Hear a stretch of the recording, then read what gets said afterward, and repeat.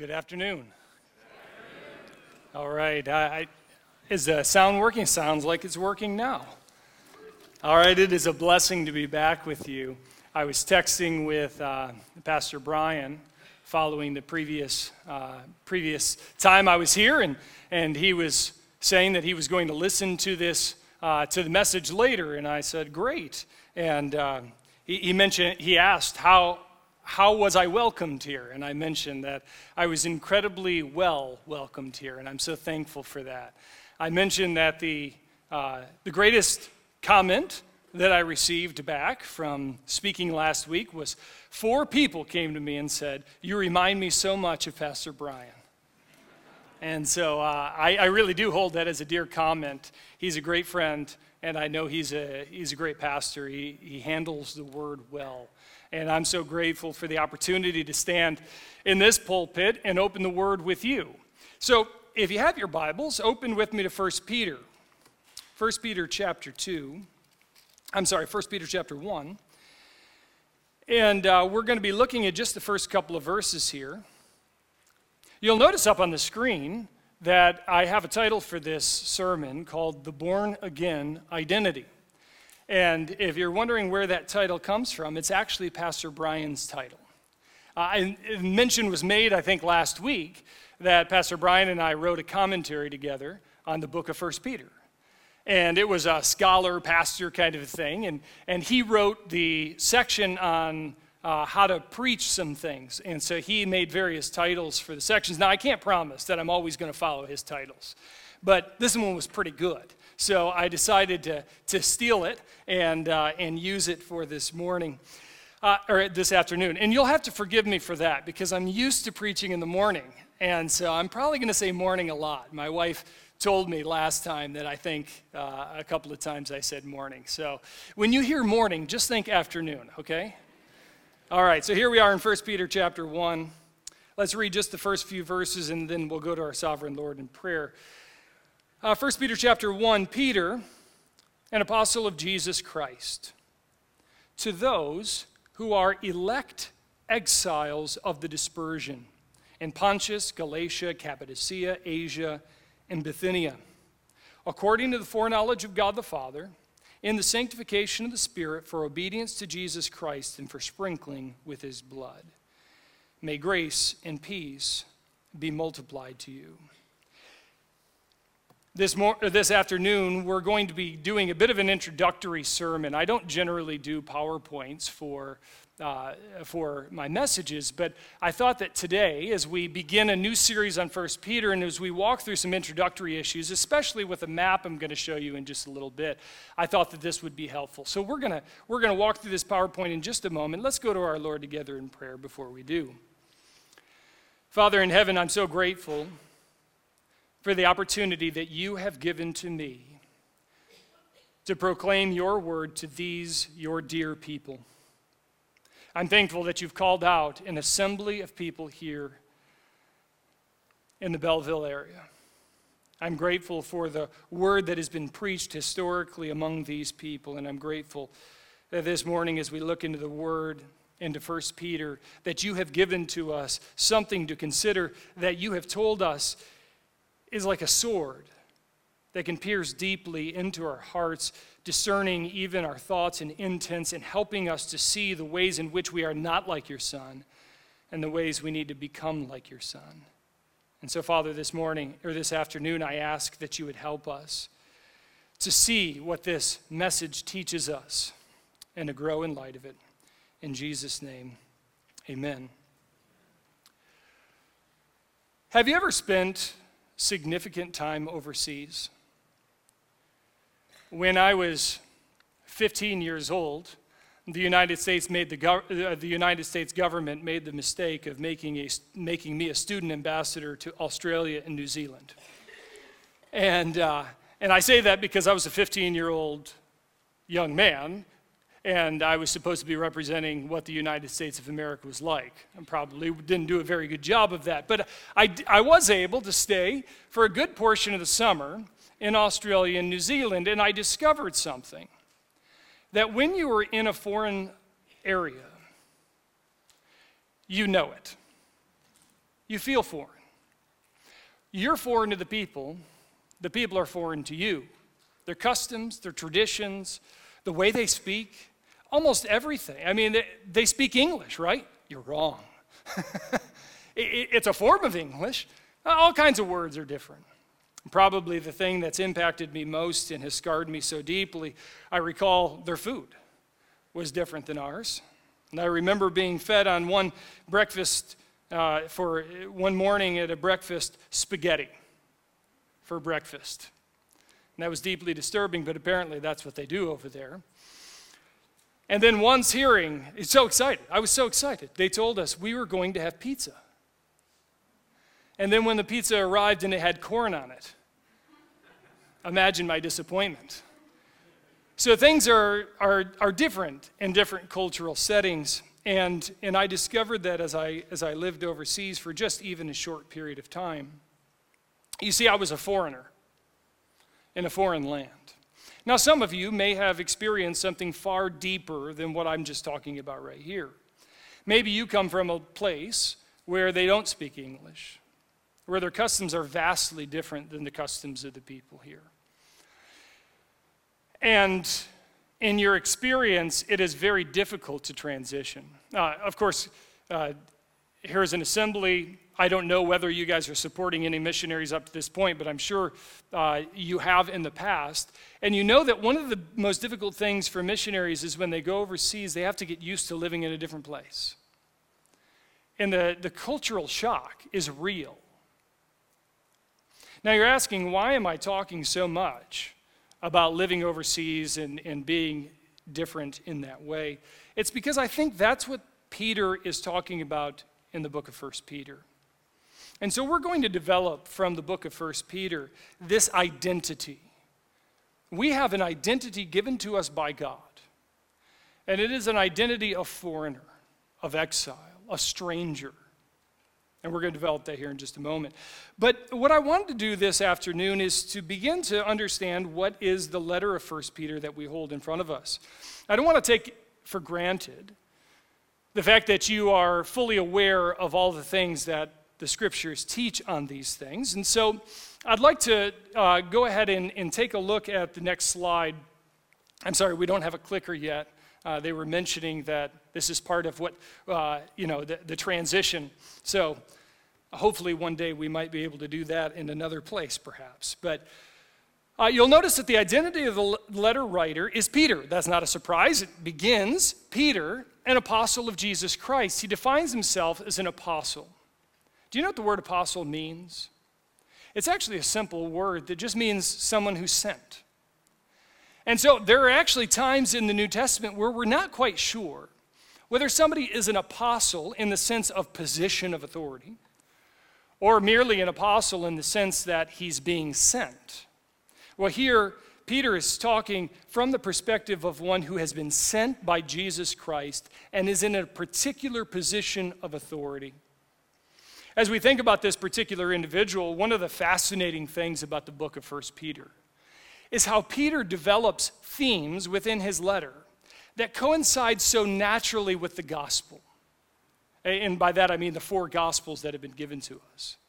And this is totally unsurprising, isn't it? Because Peter's the same guy who walked with the Lord Jesus Christ. If you remember, he was one of the first apostles, or the first of the disciples. His brother actually met Jesus first, but his brother runs to him and says, we have met the Messiah. He's the one John the Baptist has been talking about. And he's here. Come meet him. And Peter comes and goes out with Jesus fishing. And Jesus does miraculous works. And Peter believes and trusts in Jesus. He rises up to be the leader among the apostles. How do we know he's the leader among the apostles? Every single time that the list of apostles is given, guess whose name is first? Peter. And guess whose name is last? You probably know that one. The betrayer. Because they're ordered in the range of importance in terms of what they did and what they served. So here's Peter. He ranks up high, but if we were to take time and I gave you the opportunity, come up with 3 words, you think about Peter. Define this guy in 3 words. I bet 3 words probably come to your mind. Now, one of those might be that he's a bit of a guy, maybe this isn't one word, but he walks around with a sandal in his mouth a lot. You ever notice that in the Gospels? He likes to open his mouth, and he really shouldn't have. He's up on the mountaintop experience. He's seeing all of this glory. He sees the glory of Jesus. He gives a glimpse of his true identity. And Peter doesn't know what to say, and so instead of saying nothing, which was appropriate, he says, well, let me build basically a temple kind of a structure for all 3 of you. No, Peter, you missed it. There's only one glowing here, and that is Jesus. He often also opens his mouth. We know the experience of him with following Jesus. I will say a lot of people criticize Peter because he betrayed Jesus. He comes to the high priest's temple area while Jesus is being questioned, and he's asked 3 times by that little girl, or once at least by the little girl, but he's asked 3 times if he knows Jesus, and he denies him 3 times. Now, I do think we need to recognize that at least Peter was seeking to be close to Jesus. Where are the rest of the apostles? I don't know. Where are the rest of these disciples? They're gone. They fled. At least Peter's there, but, oh, Peter, Jesus warned him, didn't he? Peter, pray with me. Satan wants to sift you like wheat. And what is Peter doing? Oh, the weakness of the flesh. Jesus says, the flesh is weak, the spirit's willing. The flesh is weak. And oh, have we not experienced that in prayer? And Peter falling asleep, and so now he's betrayed Jesus. And I get the sense that Peter has given up in many ways. He really thinks himself unworthy of Jesus. He knows Jesus has risen from the dead. So what's he doing? He's back to fishing. And Jesus comes to the shore. You remember this experience? Jesus comes to the shore and he calls out.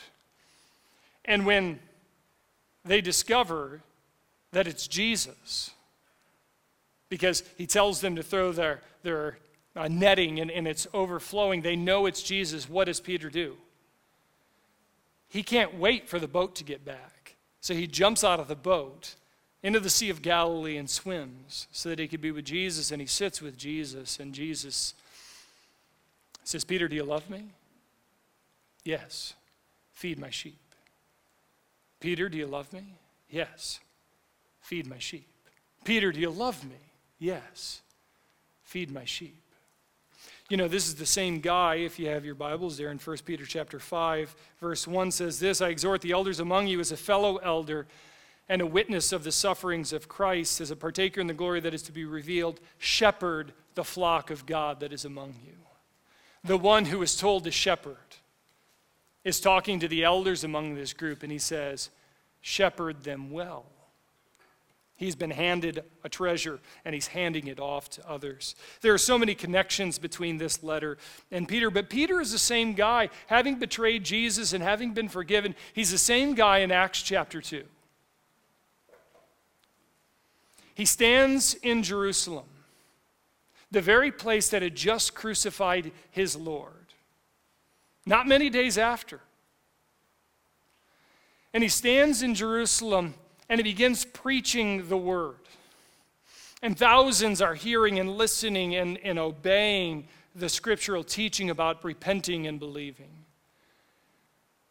And the Sanhedrin, the very people who had condemned Jesus to die, draw Peter in, and they say to him, Peter, you must stop preaching. Now, I want you to notice something about Peter. Peter, he's a fisherman.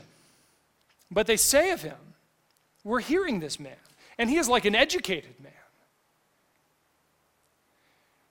And he says to these people, the ones who just crucified his Lord, that I cannot listen to you, for the Lord has asked me to preach the word. This is the man who's written the very letter that sits before you today. So think of that as we read this letter. as we work through it. This is not some random person, but this is the very servant of the Lord, an apostle, given this task to guide us.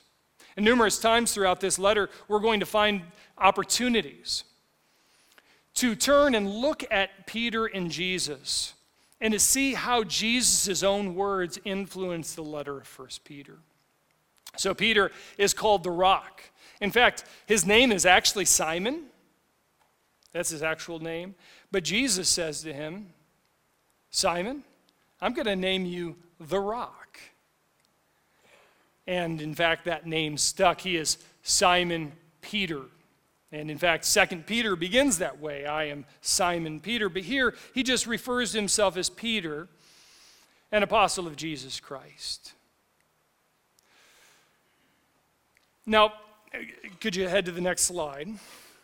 I'd like to note how he begins his letter here. For Peter, an apostle of Jesus Christ, he ends this introductory section the way that almost all letters in the ancient world were introduced, or letters in the Christian ancient world. He says, "May grace and peace be multiplied to you." Here's a prayer that Peter makes for the people that he's writing to. May grace and peace be multiplied to you. But who exactly are these people? Turn to the next slide if you would. Who are these people? And I'm going to mention 3 elements of who these people are, and every single one of them is going to be significant for our interpretation of this letter. We have to understand who these people are because it helps us then to put ourselves in their sandals. To say, what was Peter saying, and how should that influence us today?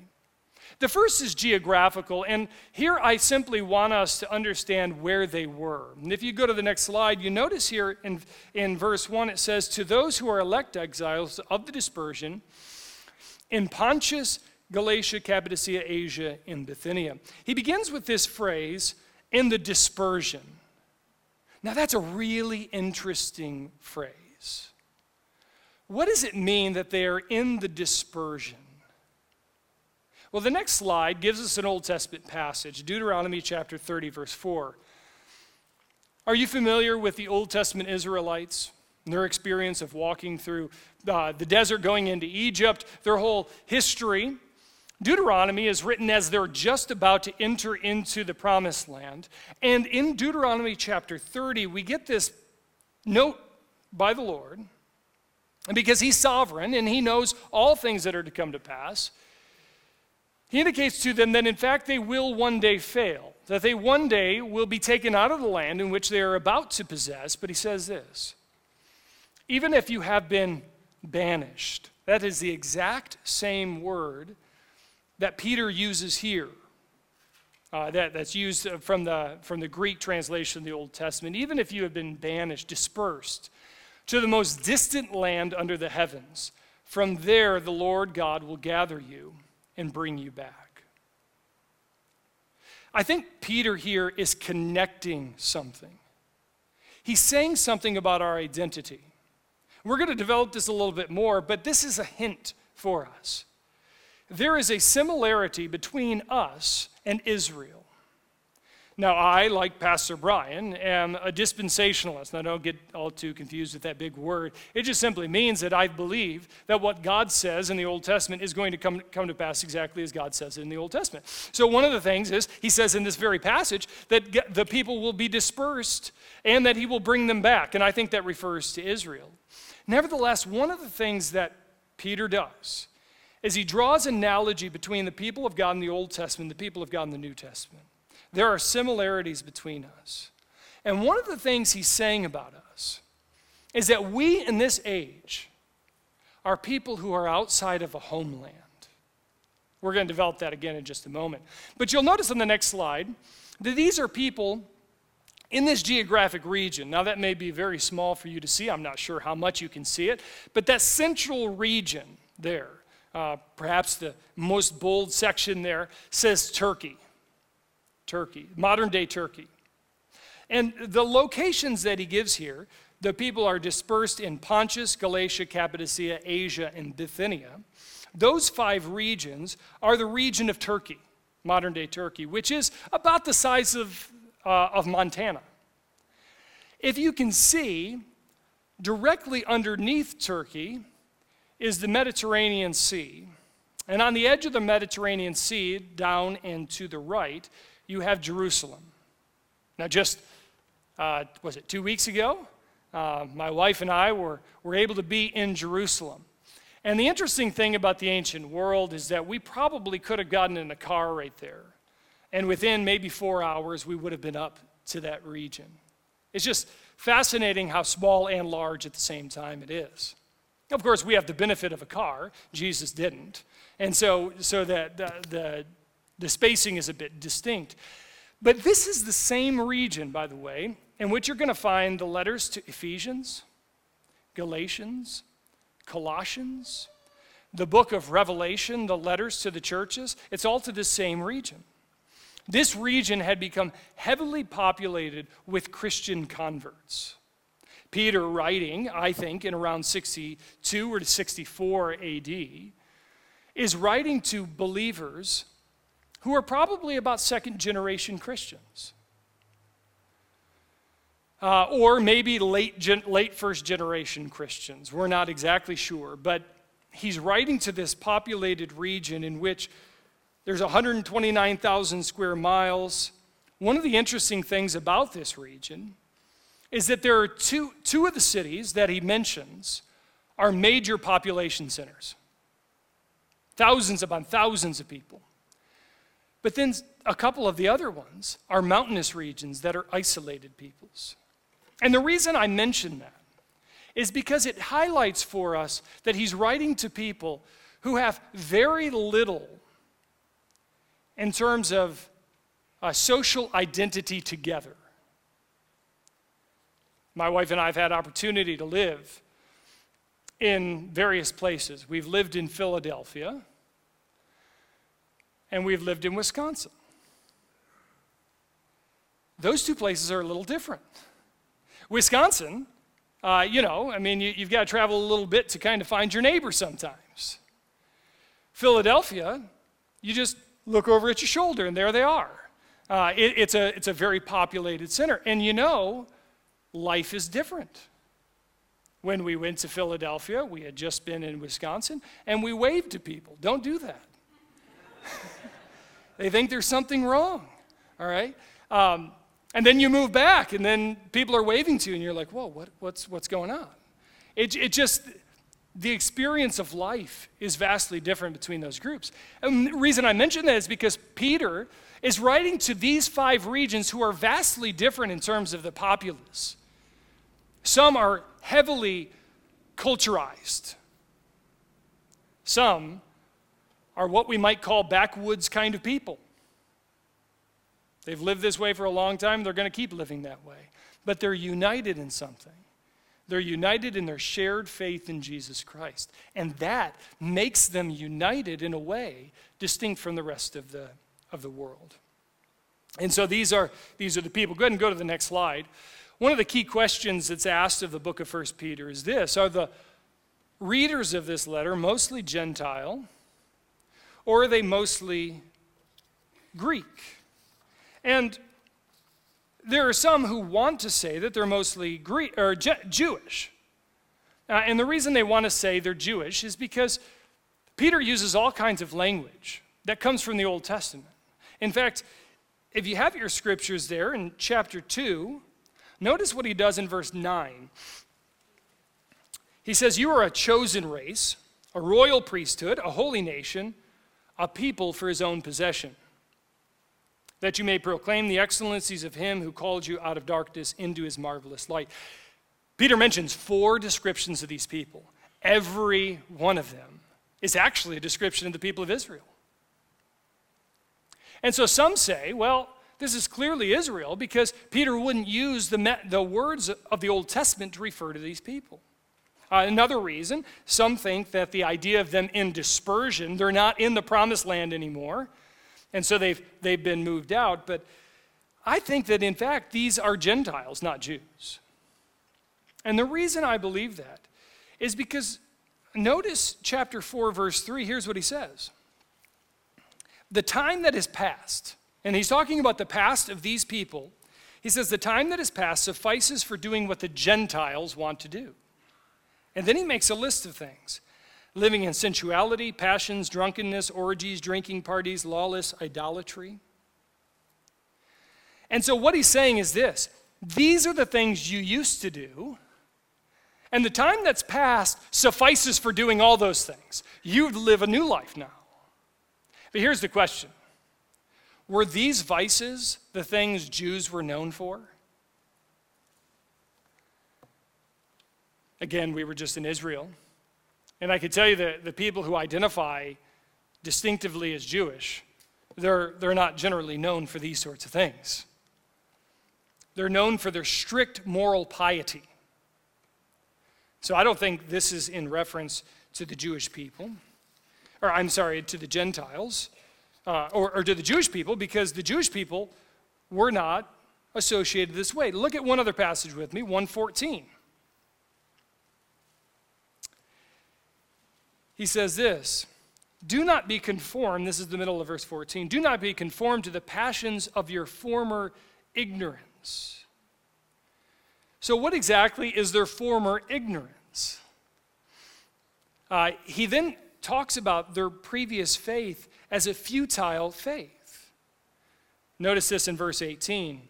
Knowing that you were ransomed from the futile ways inherited from your forefathers. Let me ask you, do you think Peter would have said to Jewish people that their forefathers held a futile faith? Certainly not. So these people are Gentiles.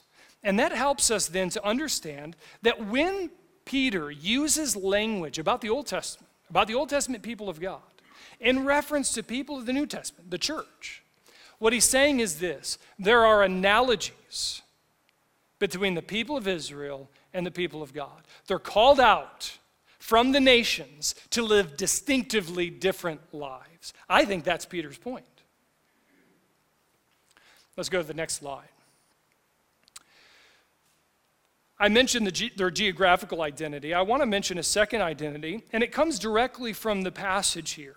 Notice what Peter calls them in verse 1. He's talking about himself. He says, Peter, an apostle of Jesus Christ. Now he turns to who they are.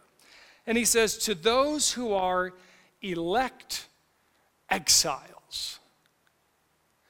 Now you'll notice that one of the things that I'm going to bring up consistently in this study of 1 Peter is the idea that Peter is saying we are elect exiles. And if you subtract one of those two things, we're merely elect, you've only got half the picture. Yes, we're elect, but part of that election, that chosenness by God, that change that the Holy Spirit brings, makes us exiles. We're familiar with the language of exile. The Apostle John is popularly known to have been exiled to the island of Patmos when he wrote the book of Revelation. He was taken by the Romans and exiled. He was taken and placed on an island where he could not escape. That's not quite the type of exile that Peter's talking about here. He's talking about a spiritual exile. And the exile is this, that we are at home in a place that we are not presently in. Our homeland is elsewhere. And so we are presently exiled from our homeland. There's another way that this word is often translated.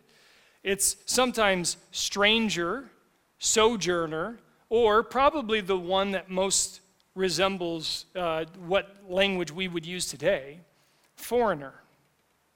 Foreigner. In fact, look in 2:11 with me. Here's what Peter says: Beloved, I urge you as sojourners or foreigners and exiles. Where exactly does Peter get this idea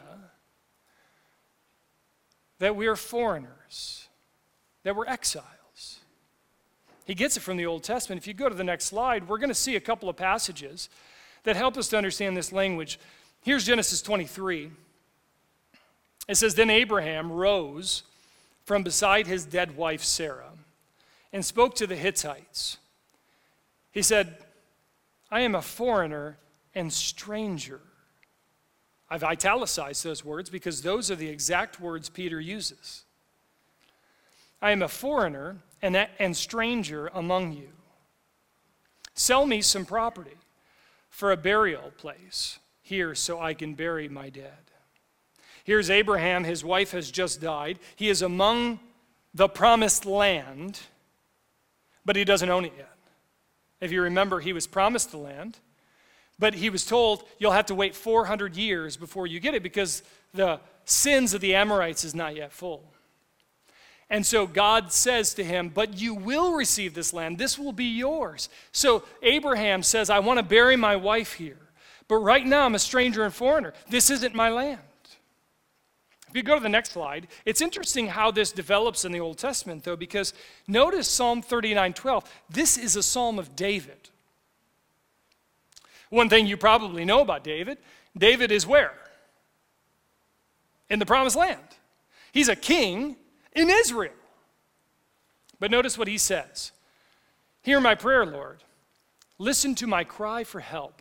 Do not be deaf to my weeping. I dwell with you as a, notice these words, same exact words. I dwell with you as a foreigner, a stranger, as all my ancestors were. Do you know what he's saying? He's saying, okay, yes, God, I am in the promised land, but I know that this promised land is not the promised land. There is the promised land, and all my ancestors, even the ones who have lived in the promised land, have not been in the promised land. And this is pinnacled for us in the book of Hebrews, and that's the next passage we have here. Hebrews chapter 11. If you're familiar with Hebrews 11, you know it's the Hall of Faith. The author of Hebrews is outlining what faithful people of previous generations looked like. And this, I think, is the heart of Hebrews chapter 11. He says, these all died in faith, or in other words, they still had faith. They still were believing. But they had not received the things promised. But they saw them and greeted them from afar. Do you see what he's saying? Because if we were to read Hebrews chapter 11, you would read about various people who had experienced great promises of God, great victories. But the author of Hebrews says, but these people, they died still in faith because they were looking for something else. There was still something that lay in front of them. They saw them. They greeted them from afar. In other words, they saw them and they said, yes, that is what I want. And having acknowledged, notice the language here, that they were strangers and exiles on the earth. For people who speak thus or this way, make it clear that they are seeking a homeland. Now, if they had been thinking of that land from which they had come out, they would have had opportunity to return to that land. But as it is, they desire a better country, that is, a heavenly home. Therefore, God is not ashamed to be called their God, for he has prepared for them a city. Turn to the next slide, if you would. 1 Peter 5:13, I think, verifies that this is exactly what Peter is saying. Notice he ends his letter with this statement in 5:13. He says, she who is at Babylon, who is likewise chosen, sends you greetings, as does Mark, my son. Now, the second part is quite easy to interpret. Mark, my son, is John Mark. He's the guy who wrote the Gospel of Mark. Church history tells us that Peter and John Mark were very good friends. But who is this lady who's at Babylon? If we ask where Babylon is, the immediate thing that comes to our mind is the place where the Israelites were exiled. Do you remember that? When they were taken out of the promised land, where were they exiled to? They were exiled to Babylon. And you say, well, maybe that's where Peter was. The problem is Babylon was destroyed. Unless, of course, he went to the ruins in order to write the letter, which would be a bit odd. Instead, do you know what Babylon stands for? And we see this in the book of Revelation. It is code word for a different place. It's code word for Rome. And part of the reason that they didn't want to mention Rome, we'll mention in just a moment, particularly because there's some persecution that's coming straight from Rome. Rome is the motherland. It's the homeland. This is the place where the government resides. And we get a sense immediately from reading the book of 1 Peter that there's tensions between this fledgling social group called Christians and the Romans. To the degree that the Romans are called Babylonians, by the way, that's not a positive thing. You wouldn't want to be called Babylonian. And what Peter's saying here is this, that the people in Rome, mostly Gentile, some Jewish for sure, but the people in Rome, what are they? They are currently in exile. And the church, she who is at Babylon, is the church in Rome.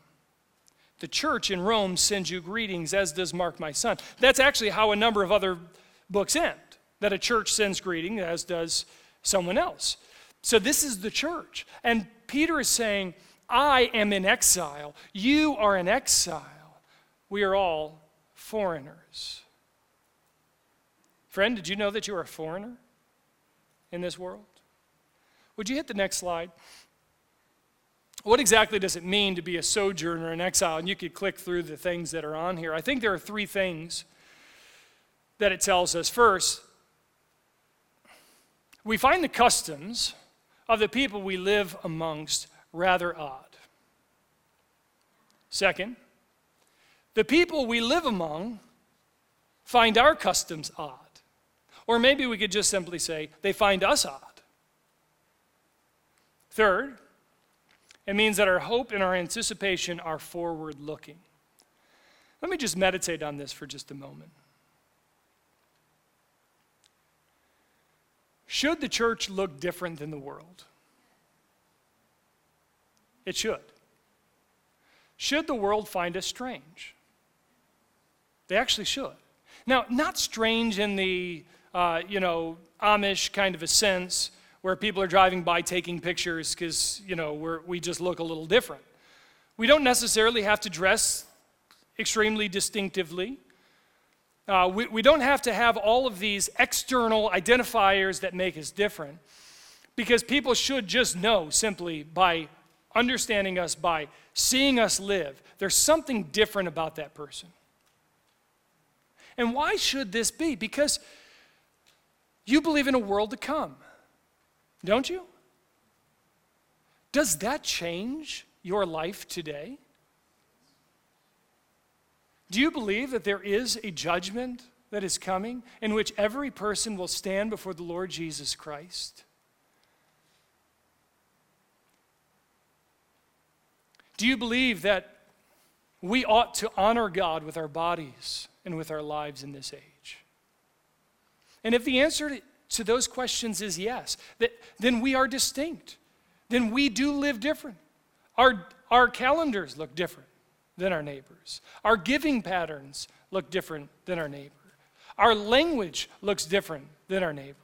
What we watch, what we listen to, what we import into our lives is different than our neighbors because they have a different hope. They have a different anticipation. They don't believe in the world to come. So it should be that we find ourselves as strangers and foreigners. We live in a weird time, I must admit, in which we are beginning to experience what the people in Peter's day were always experiencing. I am convinced that we are living in Rome 2.0. What do I mean by that? The morality in which we are seeing quickly change in our nation is a morality that is simply shifting back to the morality of the Roman times. I mean, there are some nuances. I mean, they didn't know anything about transgenderism and all that sort of thing.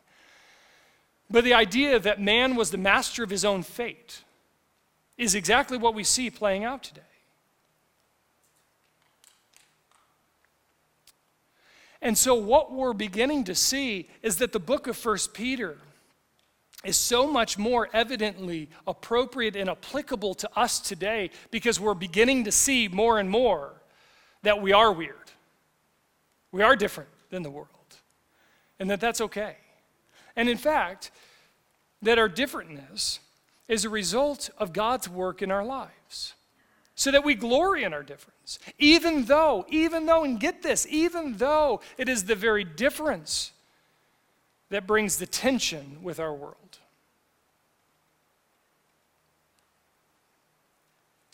We can't agree to what the world agrees to. Scripture calls us salt and light. We understand the light.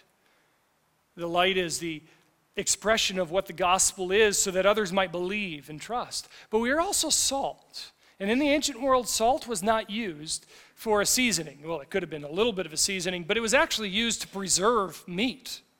That was its major function. We are then a preservative in the world. We are a preservative in a decaying moral world. And guess what? A moral world that is decaying in its morality would rather not have. It would rather not have that preservative because they want to run all the way in that direction. But to the degree that we stand up and say, we cannot go that way. We cannot give approval to that. We stand out like a sore thumb. And we will experience difficulty and challenge. It is our very differentness that will, and already to some degree has, identified us as Christians and causes challenge. Now that challenge is in many ways saddening because it represents a change in our world. But to some degree, and I think we're going to see this as we work through the book of 1 Peter, that very difference provides opportunities for the gospel that we did not previously have.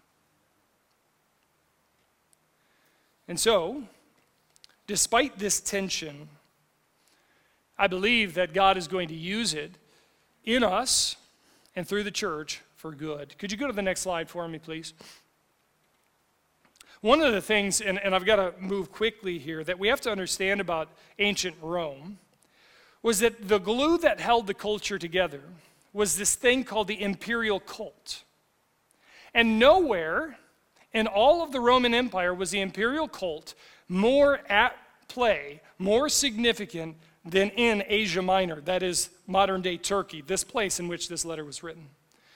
Why do I mention this? It's fascinating that the entirety of the calendar in Rome was designed around one man, Caesar Augustus. All the holidays, everything was about that man. And the general picture given was that he was a god. Whether God himself or a son of the god, it didn't really matter, but you know what he deserved? He deserved to be worshipped. And this region of Asia Minor united around emperor worship. And there's a reason for that. Because if you worship the emperor, guess what the emperor did for you? He sent you soldiers. They had all the money. He built things in your city. And so everybody wanted to be the city known for worshiping the emperor. The festivals, they would go down the city streets. And they would ask people to come out of their houses that were on these city streets and offer worship to Caesar right there at their doorstep. Let me ask you, if you're a believer, you've trusted in the Lord Jesus, could you offer that sacrifice? You couldn't. And immediately, you were observed and recognized to be different and perhaps even countercultural. You're against Rome because you're not coming alongside Caesar. You're not giving him honor. My reason of drawing our attention to this is because the people in 1 Peter are experiencing great trouble, great persecution. And I think this is the center point of it. Their embrace of Christ makes them not able to engage culturally like they used to. And this is creating tension with the people. Go ahead and go to the next slide. We'll talk more about that as the weeks come. But did I mention that Peter is drawing an identity for us? And the identity is not just elect, but it is elect exile. In fact, the next slide shows us that. We are elect exiles. What exactly does it mean that we are elect exiles? It means that we are chosen by God. And that very chosenness leads us to be foreigners in the world in which we used to be at home in. The Lord saved me at the age of 23, or 22, right around that time. It's kind of hard to pinpoint a time, but the Lord saved me at that time. And when He did, my life dramatically changed. I couldn't do what I used to do. And I literally mean that. I could not do what I used to do. The Holy Spirit would not let me. I remember sitting against the Lord once and doing something I had done in the past, I don't know how many times, but I sinned against the Lord, and I remember literally ripping my hair out because my heart was changed. God makes us different. Election changes a person. And that election makes us exiles. And the evidence of our exilic nature, that is, that we're rejected by the world, gives us evidence that we are in fact elect. So, here's what I'm going to suggest in the weeks to come. That we're going to find Peter identifying for us two different elements. Sometimes he's going to be saying, I'm talking about the election, the glory of what God has done in your life. And then other times, he'll step over to the foreignness, the exile, the stranger side. And he says, and I know you're experiencing difficulty today. But don't forget, when you're experiencing difficulty, that you are elect. And this balance is something we're going to find throughout the midst of 1 Peter. Let me encourage you this week. I want you to look at your life. And I want you to think about, how does my life reflect this status? Because remember, at the beginning we talked about this is our born-again identity. What are we as born-again believers? Here's the identity that God puts forward for you. We live in a time when everybody wants an identity. What are you? Who are you? What's your sexuality? All these identity markers. Here's the identity of God's people. You are elect, chosen from the foundation of the world to be God's people. And that means that you are a foreigner in this world. And as we walk through the book of 1 Peter, we're going to see him emphasizing both elements of that. Would you join me as we go to our Lord together in prayer? Father, I'm thankful for the identity you've granted to us in Christ, that we are elect exiles. In many ways, Father, I must admit that if I could change some things, I may not want to be on the exile side of things. I don't always enjoy being a foreigner. And yet, Father, as we're going to discover in your word, you've promised that those who live as foreigners in this world will be extremely rewarded for that. And indeed, that our foreignness gives opportunity for your name to be praised. And so we thank you for that. We thank you most of all that you have, through Christ, chosen us for the blessings of eternal life and the changed life in this age. May we this week live out that identity as elect exiles. In Jesus' name, amen.